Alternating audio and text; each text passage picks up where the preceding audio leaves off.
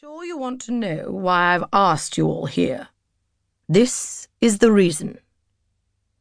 Lord Grave unfolded a newspaper and spread it out in the middle of the table. It was a copy of the Penny Dreadful.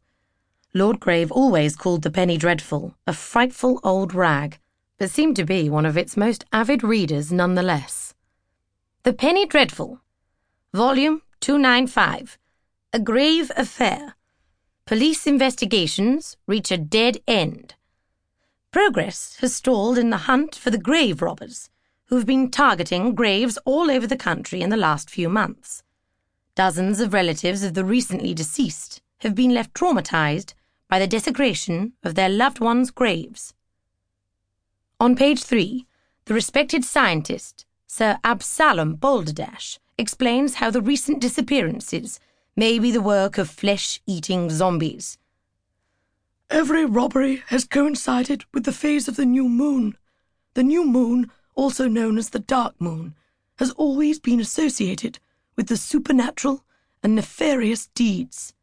I am of the opinion that the evidence points to corpse-eating zombies.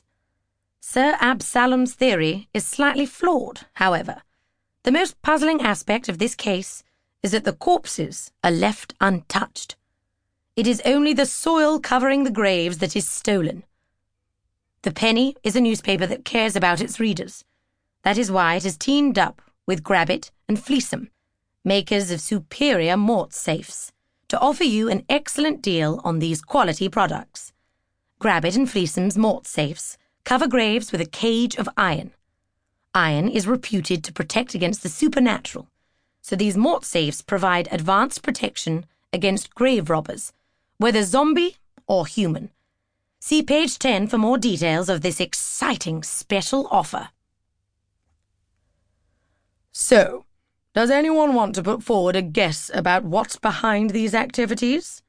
Lord Grave asked. It says here, said Prudence Begildy, that Sir Absalom Balderdash is convinced it's the work of corpse-eating zombies. A ridiculous man, her brother replied. If anyone so much as picks a daffodil illegally, Sir Absalom blames it on zombies. Can I have some serious ideas, please? Snapped Lord Grave. It's grave robbers, of course, Bertie said. His voice was somewhat hoarse, as he had a bad cold. It's rather unethical, but if medical science is to progress, we have to understand how the human body works. But look, Lucy said, pointing to one of the paragraphs in the article. It's only the grave dirt that's stolen, not the bodies. Oh, sorry, said Bertie, going rather red before sneezing violently into his handkerchief. Don't be sorry, my boy. All theories are welcome. But Lucy is right, Lord Grave said. That's why I think there may be a rogue magician at work. Strangely enough, the Penny's advice on mort safes is a good idea. Iron can impede magic. But why would a magician steal grave dirt? Lucy asked. Why would a magician steal grave dirt? Said Begildy, who had been sitting with one elbow on the table, cheek resting on his hand, and looking thoroughly bored all through the conversation. Grave, I thought you said she was bright. Don't be so mean, Bee, Prudence said. Quite, Lord Grave replied.